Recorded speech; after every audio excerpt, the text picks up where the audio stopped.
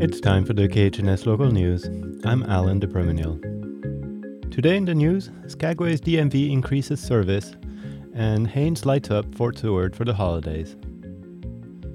Last spring, Skagway's Department of Motor Vehicles underwent personnel changes that limited the services the local branch could offer. But that's part of the past now, as Skagway has an almost fully functional DMV. KHNS's Mike Swayze reports. Skagway's DMV has one employee, lifelong Skagway resident Jason O'Daniel. He's been gathering certifications all year, and the branch is rolling out services that have been unavailable for most of 2022. Currently, we can do titling and registration of vehicles, commercial and non-commercial. We are also able to do license renewals at the moment, and once we get some things sorted out in terms of road exams, I'll be able to do that as well. O'Daniel says he expects to be able to start performing road tests for driver's licenses by the second week of December. But that is only for Class B licenses. Commercial driver's licenses will have to, at least in part, be done at another facility. People will be able to come in to start renewing their CDLs, or if they've passed a road exam somewhere and just didn't have time, at that DMV to get that done, then they should be able to come in and I should be able to issue that for them as long as they've already passed the general knowledge and road exam. In January, O'Daniel says he'll get certification for advanced vehicle training, which will allow him to inspect vehicles that may have had a reconstructed title to determine if they're roadworthy. Next spring, he expects to get certified to offer motorcycle road tests. This comes as great news to Skagway-based tour companies who had to utilize DMV offices in Haines and Juneau last year to prepare for the summer cruise ship season. Reporting from Skagway, I'm Mike Swayze. Skagway's DMV is open from 8 a.m. to 3:30 p.m. Monday through Friday and closed on all municipal holidays. An annual holiday tradition continues with new stewardship. KHNS's Brendan Wilkes sat down with community organizer Tom Morfitt about this year's lighting of the fort. So I know we have the light of the fort coming up. Can you tell me a little bit of the history of the fort?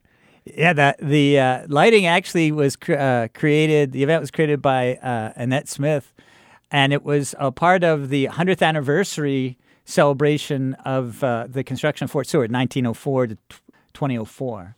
And it was originally part of a whole month of special activities planned, and it's kind of what's remained.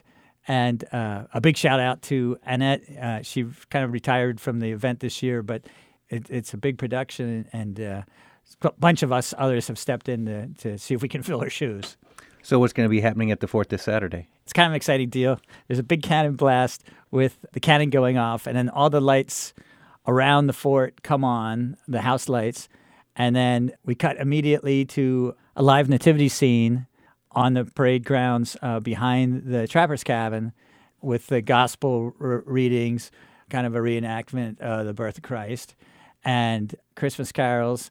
And then everybody kind of comes around the corner, and there's bonfire and hot dogs and chili dogs and cookies and music, and you can roast marshmallows and hot dogs. So it's kind of a Norman Rockwell Christmas kind of thing, I think. Well, that's the kind I can get behind. Any cost for anyone? Well, in fact, there's a couple $100 that, in their great generosity, Annette and her neighbors always provided. The whole event is free. You can come anytime you like.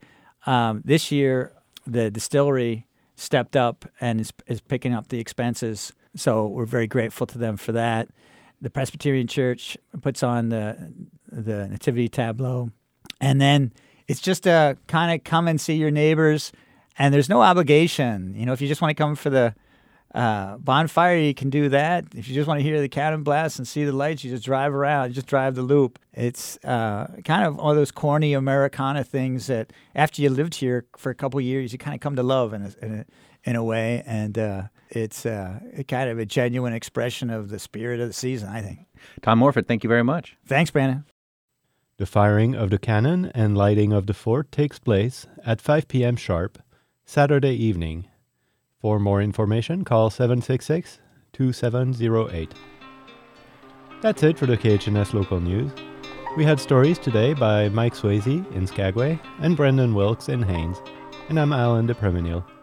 You can find these stories and learn how to access the KHNS News as a podcast at khns.org/news. This is KHNS, Haines, Skagway, and Klukwan.